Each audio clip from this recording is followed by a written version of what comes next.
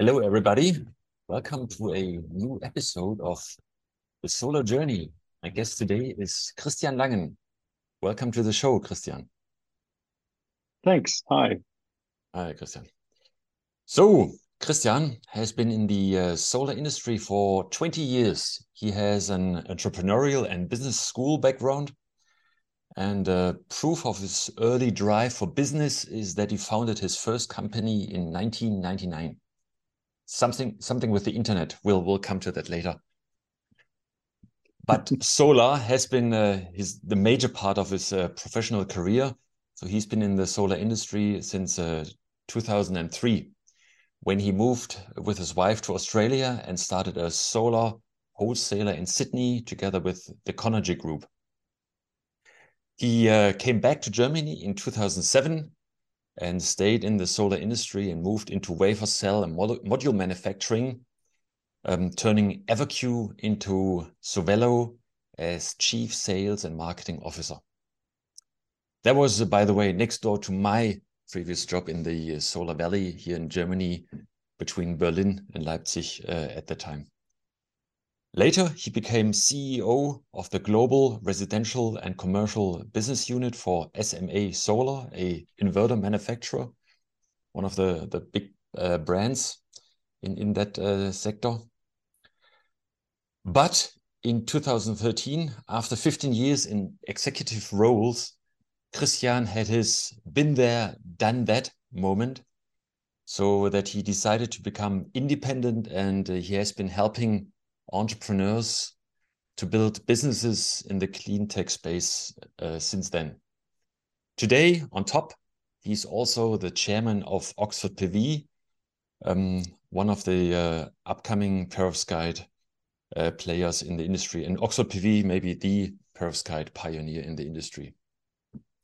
He calls himself a free radical and is a frequent contributor on LinkedIn and at any solar industry event. So, Christian, again, welcome. You just told me you're now in Finland. How come? Yes. Well, that's mainly a private reason. My wife is Finnish, and although we've been together for 26 years, we decided 2 years ago that it's finally time to move our family to Helsinki. Yeah. That's the reason. Okay, excellent. Um, so your main job now is being a helper for solar entrepreneurs. So why do they hire you? What can you give example of your current projects? How do you interact with the solar industry? In many different ways. And I've been doing this for 10 years now in a broad range of projects.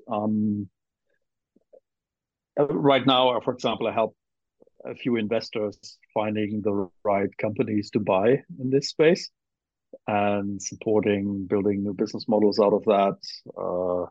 Those are actually some of the core projects I have right now. I'm helping the business model evolution of another player strategy process. So I'm reasonably well known in the industry. So I've been in the lucky position that actually over the last 10 years, I've hardly ever had to sell anything. And that's really a positive for me. Yeah. Always had the opportunity to pick interesting projects, but I'm not like a management consulting company. I'm like a one-man show. I do this as a trusted advisor and partner to all kinds of managers and entrepreneurs and founders. Yeah. And by that, I stay really up to date what's happening in the industry. That's the other thing. So it's really interesting to continue to see from another perspective what is happening there without wearing too close a head. I can see all aspects of what's going on here, which Yeah. is really interesting right now, as you would know best. Yeah, there's a lot of movement in the market, and I'm sure it's interesting to follow that from your perspective, and not to have the operational duties. Yes, that's a big advantage and one of the reasons why I took that path. Yeah. Um, but let's go back in time a little, not all the way, just a little. You went to a business school, so for many people who leave school are ready to have to follow their own path. That's a difficult process, a difficult time. So why did you choose this Mm. path, business school, entrepreneurial training? And did you also think of alternative routes? How did you come up then with the final decision? Yeah, my alternative route would have been a technical career, engineering, or more, because I grew up, spent much of my time with my grandparents on a farm, and my grandfather told me to use every tool you can imagine, from welding, electric or gas weld, everything you can do with the tool I learned. So that would have been the other path. But I was also always interested in why people interact with each other in business, and it tickled my fancy early on. So I actually just applied to this really good private business school, the WHU in Fallenda, which is quite known as an very entrepreneurial place. And I got in, and I felt actually this is a good place to be. This is really interesting, very broad. I personally believe in having a generalist view. I see the value of a big range in what you do, doing different things, not too early specialization. So if you'd ask me for advice, it is don't specialize too early. Your life is too long for that. You see too many things, try to see many things. You may do your most productive work when you're 50 and not when you're 25, Mm, because many things come together after you've seen a lot. And I think a business school can prepare you for that, because it's more general what you learn there. yeah. But in that particular business school, it is really entrepreneur driven. So it's probably one of the most entrepreneurial places you can find for that. Okay. So it seems your expectations were met. Um, what was the coolest learning when you look back from that business school that you can still apply today? It's I think it's a way of thinking. It's Uh-huh. like, how do you approach something? How do you look at something? Do you see an opportunity in something, in the business that you see? You take a different perspective at a question that you encounter. Um, you ask yourself, is there a business reason why this has happened or not? Does this technology have a real customer value and advantage? We have very often situations also in our industry where people just are in love with their technology, but they forgot that customers will only buy it if it does something for the customer.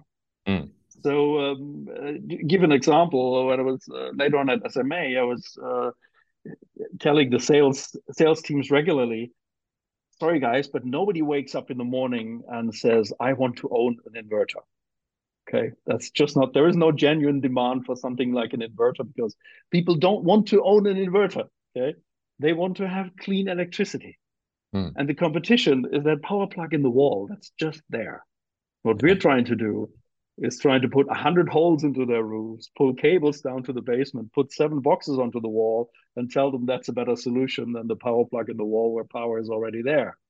Mm, So, you need to distinguish between, you have a great technology, but what does it actually do for your customer? What is the customer value? And I think this kind of thinking from this customer perspective, is the one thing that you can take from a business school. And personally, it's the people you meet and the relationships that endure. I have friends that I still see like every year from there, but that's a different aspect, of course.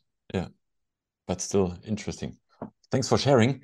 Um, and your business drive was not only talk, but you founded a company in 1999. Um, you mentioned it's an internet-based company.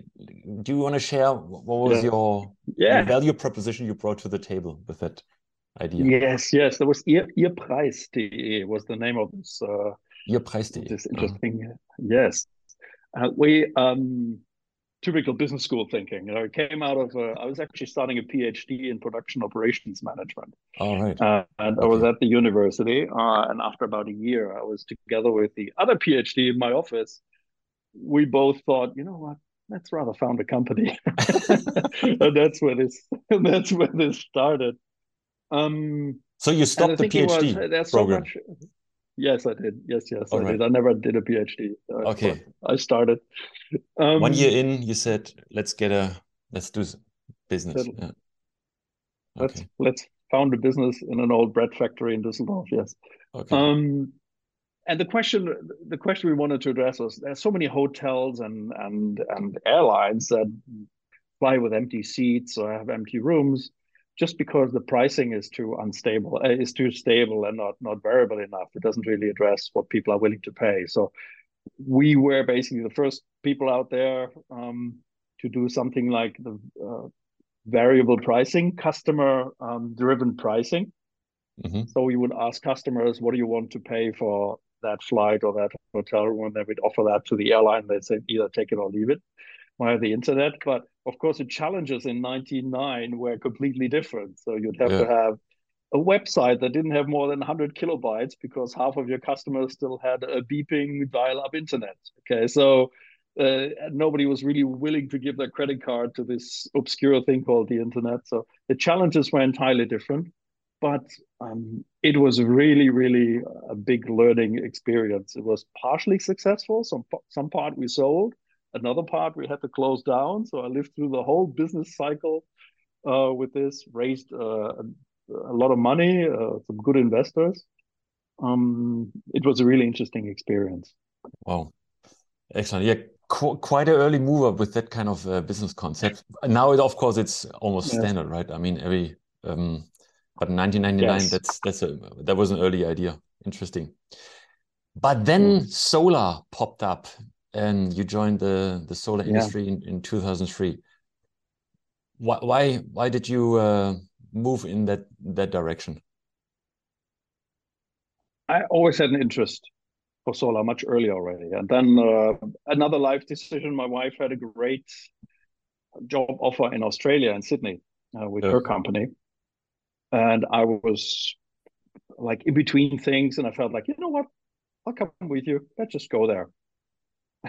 So we went to Sydney, and after having learned how to surf a little bit for a few months, I felt the entrepreneurial bone was tickling again, and I really wanted to do not just something, but something that touched my heart and was interested in. And I did a bit of a review of what is the industry like in Australia, and you know that because you were there actually before me at the ANU. I know Australia had a great solar industry of mom and pop shops distributed around the country doing a lot of off grid. But there wasn't really a professional distribution structure. So you'd have a few wholesalers, but not really someone who could take this to the next level of professionalization.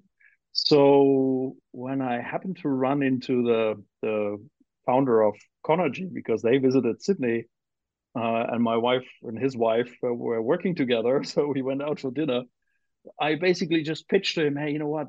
I'd really like to drive this year with a solar wholesaler because there's this gap in the market, and I think this is going to happen." And that's the business school thinking, by the way. Yeah. Um, and he was a very entrepreneurial guy and jumped on it. So like, okay, what do you need? Let's do it. Okay. And that's how it started. So I started the solar wholesale business with a laptop on my dining table. I started to build the infrastructure, hire the first people, and got a forklift license, an Australian one, so I could unload trucks. Um, and took off from there. So that was quite successful. And also another great learning experience. And my start into solar, of course, solar doesn't let you go once you're Yeah. in. Well, it's viral, right? At least for most. Yeah. Um, and we'll talk about market and tech, etc. later. But just in terms of your career path, you told me that after being in various executive roles for 10 years, from 2003 to 2013, you had your been there, done that moment. And I think that's an interesting phase, I think, in your career, Mm. and maybe also many others. Would you mind to share how that felt and how you dealt with Mm. it? Yeah, I think it's not so much related to solar as such. So Yeah, number one, that's not really related to solar, but yeah, it's more related to many people think that when you make your way up the career ladder, then you have more freedom the higher you go, or you have somehow your life gets better the higher up you are in the organization. And that's just not the case. It's just different. You have just different stakeholders. Actually, I have more stakeholders from all sides all of a sudden. And I was just at that moment where I felt like, okay, I have a big responsibility. At the time I was leading the global residential and commercial business for SMA with about €1 billion in turnover and 3,000 people around the globe. And it still didn't feel like you could move and shake what you wanted to do. And I had this, all right, now I've done executive life for quite a while. I've been traveling too much. I didn't like that too much. Um, Really, there must be something else. And I've learned so much in the industry over the years and from all parts of life. I founded the inverter subsidiary in Japan, for example, or I started with Kodaji, a business in Brazil and in the US, and built factories here and there. So I'd seen so many different things that I felt like I think I can achieve more if I just take that, try to condense it, and help other people that are in maybe similar situations or situations that feel similar or have some structural similarities. I think I can achieve more than just continuing to slog on within this in a line role, whether you're executive or not. Mm. And there was just a revelation, a moment when I just decided I'm not going to extend the contract and I will actually go Yeah. that other path. Yeah. Yeah, it happened over time. It didn't happen in one particular. There wasn't a trigger, or there wasn't. It was just Yeah. like, you know what? This whole executive thing is not really what everyone tells you it is, or what you think it is, maybe. Yeah. So, okay, I've been there and I've done that, and it's great. Now let me go to other shores. Yeah. I don't know what Excellent. is your experience in this. I'd be curious about your own experience because you have a similar length Yeah. of. Uh, Right now, right now I'm in a kind of similar situation, right? So mhm, I started a spin-off with Q Cells and one of the thin yeah, film subsidiaries. Then I started the metrology company, Wavelabs, and it's mm, still successful, up and running. But I quit my job as the CEO pretty much a year ago, right? Um, mm, and all were good, wonderful experiences, but there's always a time it felt then I achieved what I wanted to achieve, and there's still of plenty interesting stuff to go. But mhm, yeah, kind of eager to do something else without knowing now what I want to do. I just felt that I don't have that ultimate drive anymore, right? Which I had in the early phase, right from writing down the business plan, getting the first customers, building the company to 80, 90 people, and then taking it to the next level. I thought that there could be others who are now more interested in doing that job, right? And right now, mhm. I'm also in a similar situation as you, as a doing a partially consulting, um, doing the podcast, and I'm also very happy now in that situation to, let's say, observe the market, to look into new businesses, and yeah, good part is that you learn from in that role that you learned a lot, that I learned a lot over the last, let's say, 17 years in my executive positions, and I'm happy it's cool to Mm. share that with others. Yeah. And let's see where this path will take me. Right now, I'm, yeah, kind of enjoying the freedom that I've got. Yeah. Yeah. I think that is a really important point in that. And actually, maybe a last aspect of this, it's really difficult to start enjoying that freedom. So because we've been drilled so much into you're like a hard-working individual, and the toughest thing for me, I took this, I called it the Wednesday challenge. So I took a book and put myself at 11 a.m. in a park where all these business people go by and sat on the bench and read the book and Hmm. saw all these people in their suits and go by in the middle of Hamburg. And I listened to myself. How does that make me feel? Mm. And it was really tough because on the one side you have the time, you're no longer, on the other side you have this urge of, oh, am I still a productive part of this society here? What am I doing here? Where am I sitting here while everybody else is doing something? And it takes a while. It took me about half a year easily until I was a complete master of my time, Yeah, mentally. And now, of course, I very much enjoy this freedom. yeah, yeah. It is weird, and after a year, it still is for me. So I yeah, it's I'm definitely enjoying it. I know it's the right thing to do, but it still feels, as you said, we are so much trained on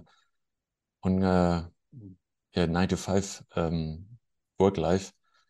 Um, so yeah, I'm still searching and observing. Um, yeah, interesting. Interesting. Yeah. Maybe we should talk And about it's a good way to just to look, yeah, to look into different things, and you can, the good thing is too many options, rather too many options than too little. yeah, yeah.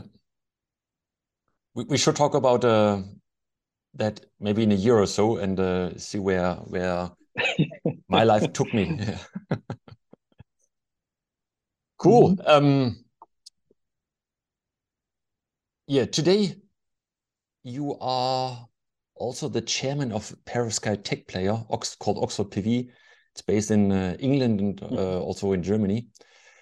We will talk about tech and markets later. I would like to raise another perspective, which is about the role of the chairman, of a chairman. In my view, the role of a chairman in most corporations or the ones I was involved in is often very badly executed. And I'm sure, of course, you're doing a great job as a chairman.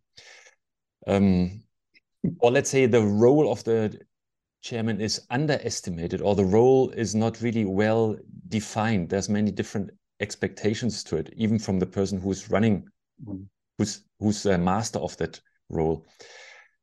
What's your take on that thesis that the role of the chairman is really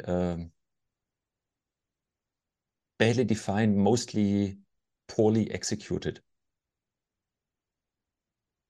I agree with you because think about what the context is of this chairman role. You have all these high-powered executives and experienced investors and maybe corporate people in there around you, and then the expectation is so. This is a particular culture that's in the board and in there, which is this kind of high-powered culture.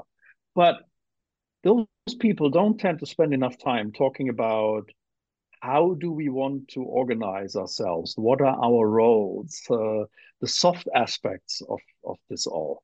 They don't spend enough time in that. And Mm, I mean, I've done in the over the last 10 years also coaching education, coaching executives. I'm using a broad toolbox of things, and I have to say that's one aspect that's really missing in many boards. You have to distinguish a bit among countries. In the UK, where I'm in this chairman role, it's a more active role than, for example, in the German context. There, it's the Aufsichtsrat, so somebody who's looking onto your hands as an executive to make sure you're not making mistakes. The name is already kind of telling you that the perspective is often a bit different. In England, it is much more active. You have many more meetings. You are more expected to be something like a positive sparring partner for the CEO. So I'm definitely a lot closer than many would be in a similar role here in the German context mm, to this. So, speaking to the executive team and also within the organization, it is a more open role. But you're right, it is not very well defined. And you need to find your way and be open about how do you want to live this. yeah, yeah. I think it's a super interesting topic. It's not very often discussed, or at least Mm. I didn't haven't come across discussions and or books about it, right? But I think it's a pretty blank, definitely in Germany, about the role of this person. Yeah. Yeah. And also the let's Mhm. say team match of the executive players, right? So Mhm. I think as a executive in the company, you look a lot more about team fit of your employees, and I don't see that aspect usually taken care of by the chair, by the board for their executive team, right? That's an interesting part Yeah. that I also observed, right? And a lot of Yeah. problems arise from that. Yeah.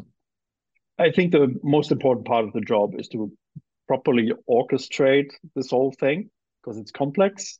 You have these investors that have entirely different interests. You have, some experts independent on the board. You have the executive team. You have the whole organization. You have the outside world, and you're somehow there a backstop for the CEO towards the outside world. Then you are a conduit for investors towards the company. So it's different roles in that channel. But I agree with your point that we don't spend enough attention on cultural fit. I mean, the culture that a company has is the most important value driver, and we don't spend enough time. So it's actually one of the first things I did at Oxford PV was initiate a vision, mission, culture, values workshop series driven from the board with all the executives and then with the whole team, with everyone, and that will renew regularly. And it's super important that you take these so-called soft aspects, which are anything but soft, Yeah. and and make them important when you choose executives as much as when you try to evolve the whole organization. So I Yeah. fully agree with your point. Yeah. Cool. I hope we see in person soon, and we'll have a real campfire in front of us. I'd love to elaborate on that. Yes. So again, stepping back in time, you were part of the first boom and bust phase, just like me. Let's say Mm. of the I would call it the first industrial solar phase between 2000 and 2010. Um, and now we have kind of let's say a third industrial phase where the second I would say it was China takes lead and takes the cost reduction to the next level. Now China is dominating, and now I would see it's maybe a third phase is entering where manufacturing will become a global thing, not only a Chinese thing. And Mm. but maybe we can learn something from the, let's say, first boom and bust phase here in Europe, particularly Germany. What were the reasons for the bust, in your opinion, and what can be learned from this phase? I well, there probably there are several reasons, and the good thing is now the structures are entirely different. So I hope we Mhm. talk about what is different today, what maybe give us a bit more hope than in the past. I think in this first phase where I was part of, building factories that ultimately got closed down, wafers, cells, and modules. Um, we didn't understand what set us apart. That was the first thing. So we were investing into technologies, and then there were equipment manufacturers, and these equipment manufacturers that worked together with us. And we didn't really try to look at what is the business model of an equipment manufacturer? Mm. Why is that relevant to my business? Okay. Okay. Now I told these guys we developed together how to make the best cells, and what do they actually do with that knowledge? Okay. If you would have spent 5 minutes thinking about that, you would have realized that the business model of an equipment manufacturer is to build and sell equipment. So who's most interested in getting that equipment, which has the whole knowledge incorporated? It's somebody who wants to play big in that role. And it came together at a time when the Chinese government made the strategic decision. We want that to be a focus, and took away uh, also unfair, also created some practices that some consider unfair, endless financing, support of all kind. But ultimately, it was us not understanding that we've built something that we're exporting that will come back in the shape of products that are equally good because they're made with basically the same machines, but cheaper. Mm. And I think I don't know. Would there have been a way to do it differently? Very difficult. I mean, there are some examples. For example, First Solar took an approach and said, we go in such a close relationship with the equipment suppliers, nobody will get our technology. All right, but of course, not everyone can do that, and it would have hindered growth on this side. So I think now we're in a very different playground. Times have changed fundamentally. The first modules you sold and I sold, I mean, I sold the first modules for €3.70 per watt, and that module had something like 180 watts, similar size to what you have today. Mm. Okay, so that was an entirely different world for many reasons. If you were better in cost, which the Chinese were, that would make a real difference to a project. But now, if you are better by 10%, even 20%, if you're the cost leader in the world, you're like 3 cents, 4 cents better per watt. That is a difference you can bridge with other means, with better marketing, better service, proximity to the customer. It is not, modules are not that relevant anymore in the overall scheme. So right now, the whole basis for competition has changed. And what has also changed is that the Chinese are no longer the ones who have these who just have nothing and can start with the newest technology. Now they have all the big factories with the technology of the current mainstream. And the opportunity for us here is to start again on a higher efficiency level, on a better product level. We don't have this legacy 50 gigawatts, perk lines, and we don't have that anymore. Now actually the tides have turned to a certain degree. And you hear often comments, oh, don't start an industry. It's got to be the same like before, and the Chinese will take it over anyway. I actually don't think so. I think there are considerable challenges in particularly building the ecosystem here, particularly building the supplier base. It's super tough to get even a junction box for a reasonable price that's made around here, or many other components. Oh, it's the whole ecosystem that matters. Yeah. But I think it's a vastly different situation we're in now. Yeah. What is your take on this? Yeah, it's definitely an interesting phase, right? And I mean, you mentioned building up the ecosystem is a massive challenge. I mean, there are companies out there who do their manage the growth and they walk their path, just like let's say Meyer Burger. And there's Carbon now trying to set up from scratch a new manufacturing site. There's the Italian consortium. Many small players, module manufacturers, who now think of a big, large step.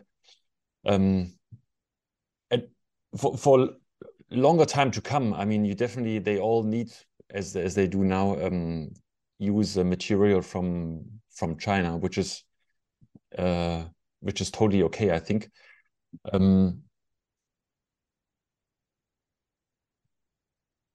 What I would be interested in is to see if one of the big Chinese players then simply says when the conditions are fine, or like for the US they are defined, and Europe hasn't decided fully how it's going to look like. But if they just decide, a Chinese player just decides, say, let's set up a 30 gigawatt factory in Hungary, and how would that impact the let's say new still small European players, right? Because a Chinese player would have all the supply chain issues solved. They have the know-how. For them, it would be a fairly small step compared to the existing, let's say, European or US American companies, or even Indian companies to set up such a large operation, right?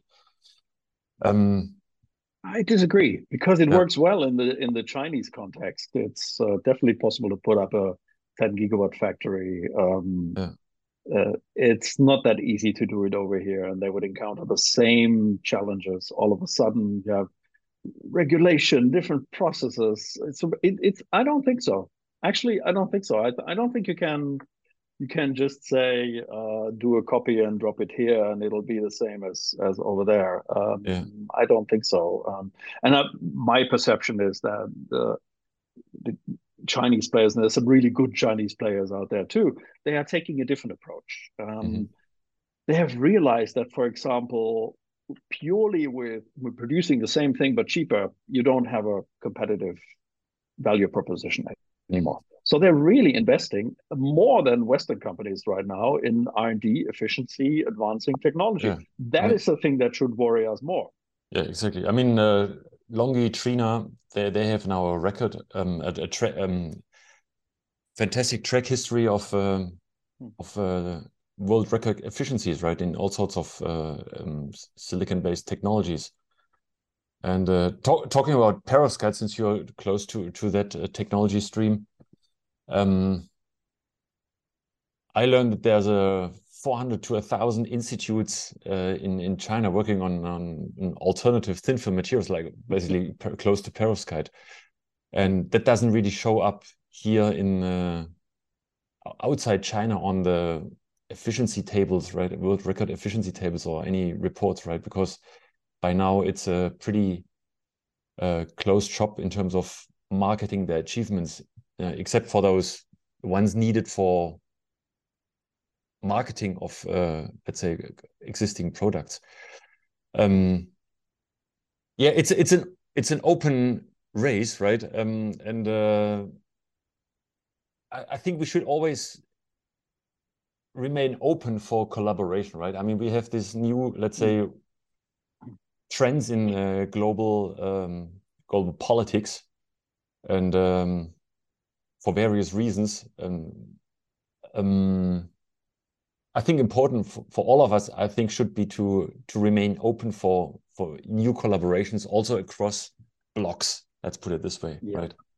Yeah, no, I fully agree. I mean, I have a lot of admiration for what many of the Asian companies have achieved,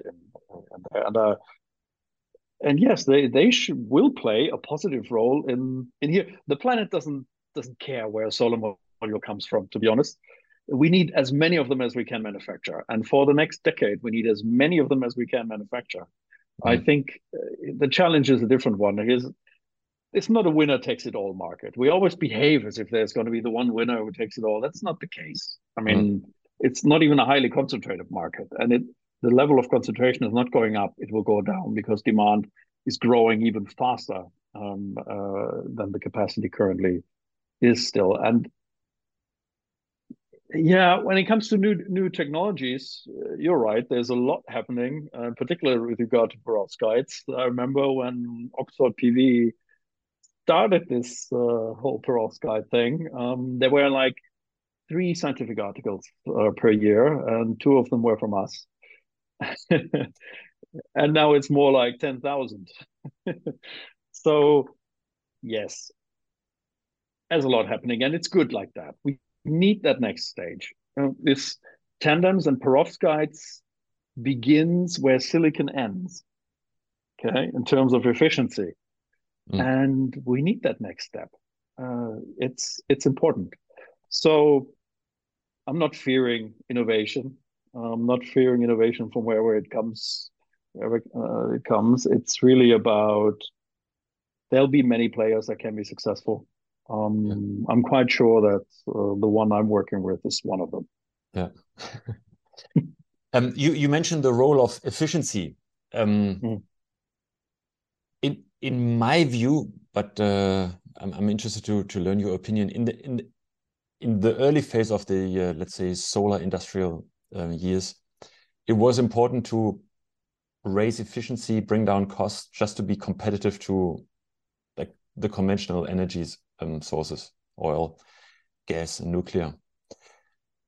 By now, solar and wind are in most times, in most regions, the cheapest source of electricity. So kind of that competition is one due to industrialization, mass production, technology gains. So that the driver for bringing up efficiency is today a different one than it was in the past, right? Basically, now it's really just about in my view, about the competition between the solar manufacturers, right? So to stay in the market, not to lose against against competition in terms of product features? I think that's cutting it a bit too short. Yeah. The, the competition will soon be around suitable space. And if we need to install a terawatt per year, I mean, this year, my personal theory is that we're going to be between 350 and 400 gigawatts worldwide. Mm-hmm. And that needs to go towards a terawatt. And that will make the prime spaces to do that will become rare. You will see that space becomes a bigger factor. And if you look at the purely at economics, modules are not the main cost factor anymore. It's everything around. You look at the US, how much is soft costs versus actual component cost. If you have the same project, but the same roof, the same system, but there's more power coming out, that is a very important economic driver. So it's not so much about primarily about competition among individual companies, but it is simply having a better, more resource reserving solution, and that saves the space. Yeah. I think that's the bigger driver. Yeah. Yeah. But I think that's exactly the point, right? So, because if you can't offer this high efficient module, you will lose out against your competition who drives the best economics. So it's really Yeah. The competition within the industry rather than fighting against gas and oil, right? That fight is won. If you Exactly. ask me, So at least it's not one in the public opinion. We're always yeah, like, Ken, let's say I have technically, constant not conversations. politically. Yeah, Yeah. I have yeah, constant fights with the IEA, for example, who've been proposing this is going to be solar, and then every year they have to shift it upwards, then yeah, make a new too low prediction. But so the industry, the society in general has not fully realized that yet. We know that in the industry, many people know it, but it's not fully internalized. But I'm not worried about the cost of any fossil alternatives. They simply don't have a chance. yeah, yeah.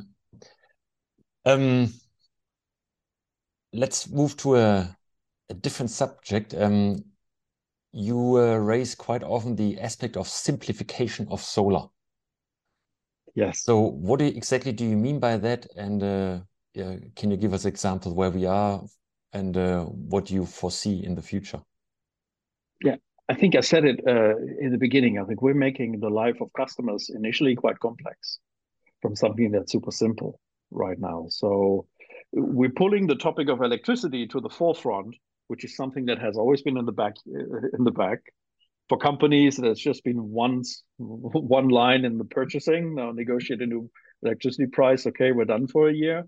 And now all of a sudden we fill that with all types of complex technologies that nobody really knows how to properly connect on the customer side, and it's difficult to understand. And we don't really have super good software tools to communicate that. And it is just, I think it's just a complexity that is holding us back. If we manage to make clean energy, distributed energy simpler from a customer perspective, that's what will drive much more demand and much faster transition than any other thing we can do on the technology side. Yeah.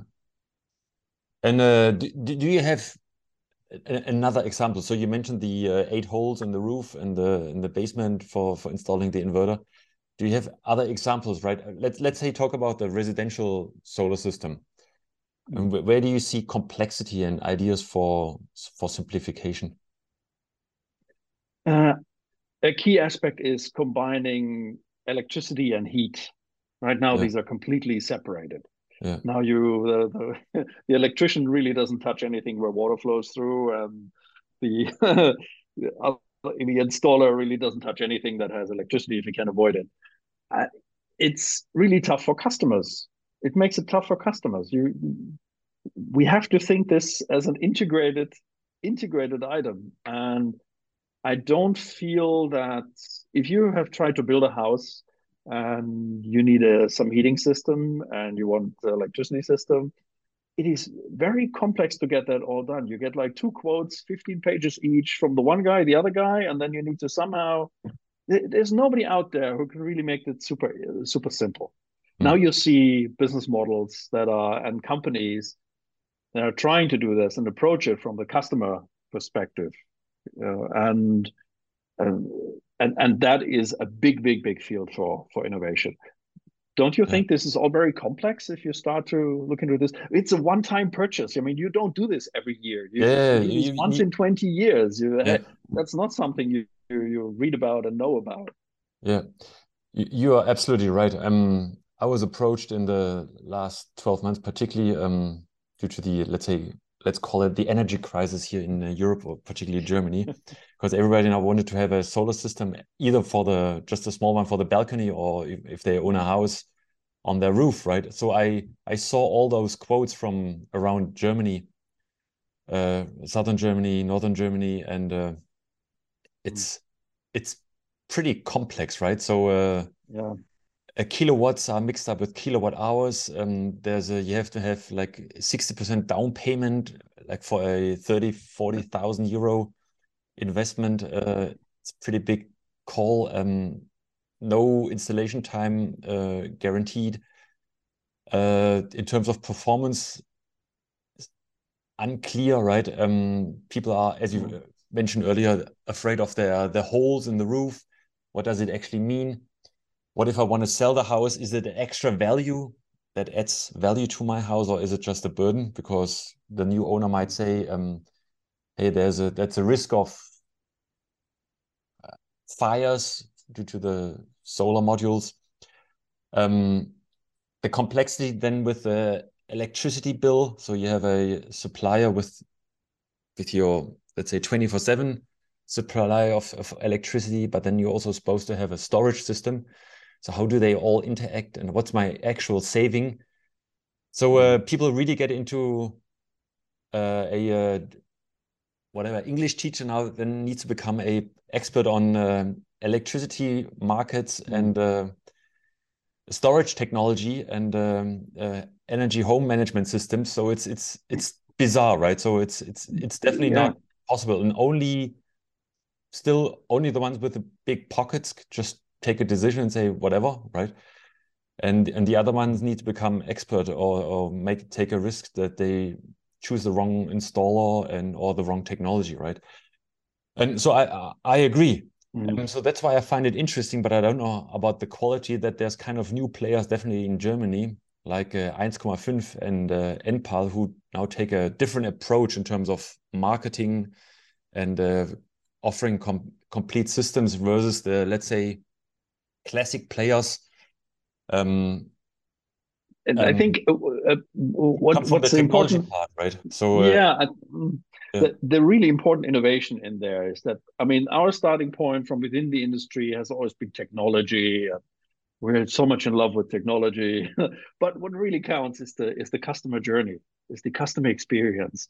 yeah, And I think very few players on the market have really thought it through from that aspect, and very consequently took all the processes and just optimized them from the customer experience. I think that's a difference. You said you named two, DZ4 also has been doing is that, it and for? Yeah, yes, and they have their own challenges, like with increasing interest. Maybe rental is not the best option, and mm, a range of other challenges. But really thinking this through from the customer side has been something that I felt has been missing. And the local small electrician, how can he do that? It's difficult. He needs to order 15 components from his wholesaler, gets all the data, and drops that into an offer. yeah, But how can he add this communication layer, I would say, towards the customer to make it easy for them? I think there's room for improved software solutions. There's room for a lot of again, it's the soft part that's missing. How do you communicate that? How do you translate what we do in technology and what it actually does to a customer, and what is the process, and take out some uncertainty of the process, as you said as well. Like, how can you give some commitments? By then it's going to be done, and this is what it's going to do. And what we need from you is access to this, and then you're fine. Otherwise, sit down and we'll do it. It's too complex, and that's holding back. And I think in the commercial and industrial space, it's even more so. If you ask the average owner of a small company, they often don't have the expertise, but they have even more needs and even more opportunities to have already storage of all kinds in there that nobody knows how to connect properly. So it's I think the next wave of innovation will be simplifying decentralized energy from a customer perspective, using good process, good communication, good software, not so much the technology. Maybe we need an extra box for communicating between all these components, but the innovation will really be in the customer experience. Mm. And do you see players in the market who are aware of this and following this path? I think there's a growing awareness. Yeah. Right now, there's the luxury of still doing business the old way, and you're not being punished for it. Um, so I think there's an opportunity. Let me say it like that. I don't see uh, particular players that stick out very much. Yeah. Okay. So everybody Here's the out there, business, here's the business school guy again who sees yeah, business opportunities everybody out everywhere. there, you have an idea, hire Christian, and you can have the next best solar company. Interesting, but I totally agree from the I not but I agree that it's not simple. Yeah. Cool. In our talks before this recording, you mentioned that you have special thoughts about the role of artificial intelligence in the energy transition. With ChatGPT and everything ongoing, of course, that's AI is a very much a topic which is on the top of the list of many of our listeners. Where do you see AI in the energy transition? One in one aspect, like we said just before this, I think AI can help to simplify this. It can help to summarize. It can help to grab data from different sources and pack it together into something that makes more sense to customers. I think um, it can learn to optimize algorithms. It can learn to um, first get a good glimpse of what is really happening in your house. What are the profile, low profile, where are storage openings, everything that is out there. I think it'll help particularly in the analysis phase and possibly also in solution design. I think it's early days right now. It is mainly a productivity tool. I'm using it regularly for all kinds of things. It's an excellent productivity tool to start and fight against the toughest thing you have, which is a blank page. It doesn't give you all the answers, okay, but it gives you a start, Yeah. and that is overcoming a lot of the hurdle. So I think when it comes to improving customer communication, answering questions, but also analyzing data.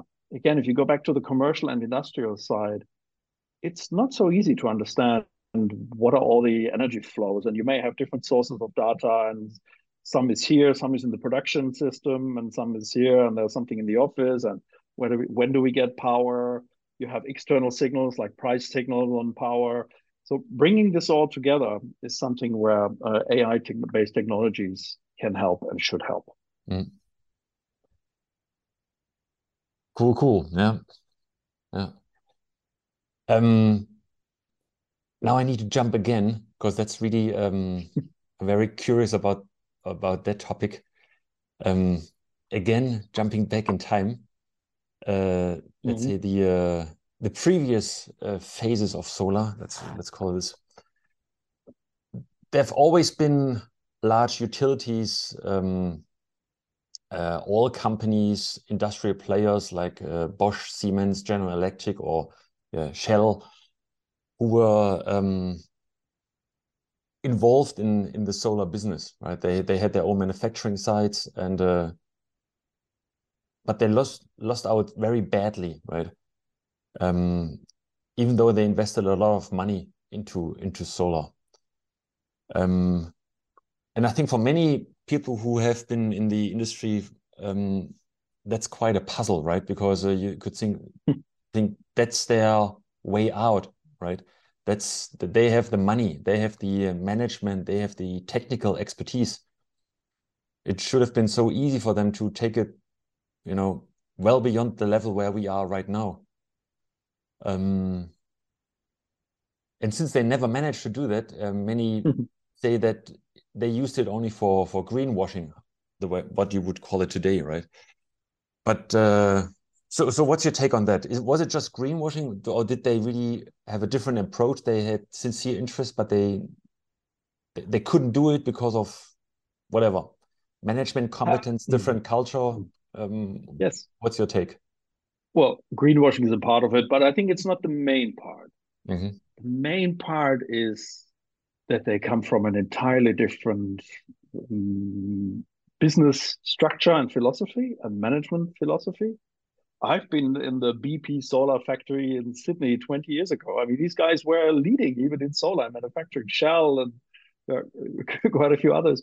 But they couldn't deal with, number one, their controlling mind couldn't deal with the volatility. That's the first thing. So this whole selling a complex product that doesn't have this easy business case and a functioning market that was all too fragmented, small. This whole small thing is simply not compatible with their culture, not with the controlling mind of it goes up 30% one year and 20% down the next. That's simply something that couldn't really deal with. Maybe the Bosch and the Siemens and all these players couldn't deal with that. I think if you take a really top-down perspective, what we see is the fight between the molecule world and the electron world. And they're very, very different in structure. Your business, if you're in the molecule world, you make oil molecules and gas molecules and all kind of other molecules. Is you have this centralized plant, you have a big distribution system, pipeline, ships, all kinds of big things. Then you have a smaller distribution system, gas stations, and you have full control over that chain. You have like 10 charge points on the way, and you basically control how the consumer gets this product. The electron world bypasses all of that. And it's not the decision of some corporate boards how the capacity in the industry expands by building another refinery, which is like 10 billion investment and takes 5 years. But now it's the decision of millions of individual consumers that put something on their roof and then use it right away that same day or the next day in their car. And that is a business structure that's so fundamentally different. This whole decentralized world is so fundamentally different for the management, for the whole culture that you have in all of these big companies, that whatever money they throw at it, it won't make a difference. It's the culture, the mindset. Plus, they're not believable.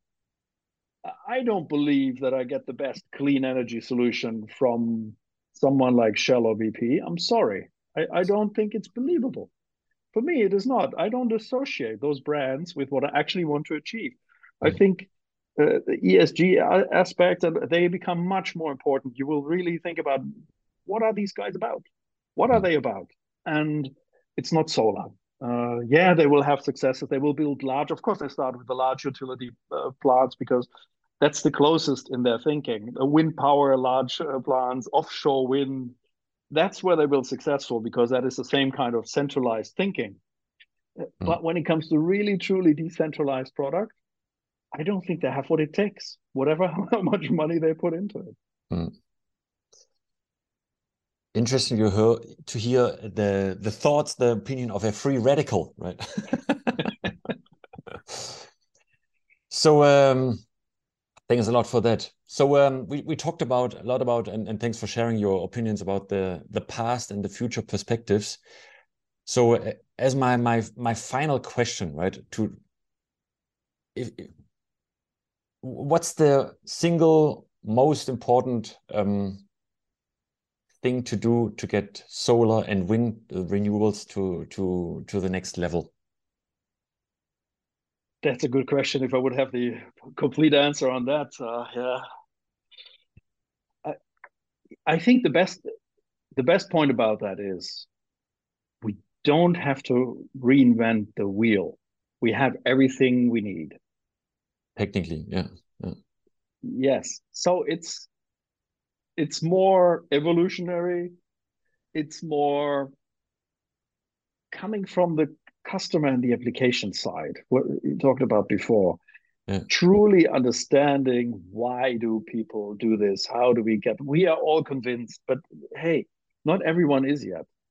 Mm, You see the fight about the electric cars and prohibiting ICE cars, and you see these trench fights. And mm, this is really it is really interesting how you can get to that level. Give more people the chance to realize that it's yeah, it's cheaper to have clean energy, but it's also better in every aspect for your life. And I think it is a lot of it is momentum building. It's a slow, it's like a wheel that you need to, a flywheel that is already moving at a reasonable speed, but it's just keep on pushing. I don't think we need any wonders anymore. I think the pathway is clear. It just needs more of the same from more people. And that's the very positive answer and view that I have on this. So I don't think there's any rocket ship kind of innovation needed for that. okay. Excellent. Christian, it's been a great pleasure. Awesome. Thanks so much. Thanks for sharing Yeah, your solar journey, um, and your perspective on the future of our solar industry. I wish you thanks. all the best, and please keep up your role as a free radical. Thanks a lot, I Christian. will. Thank you very much, Thorsten.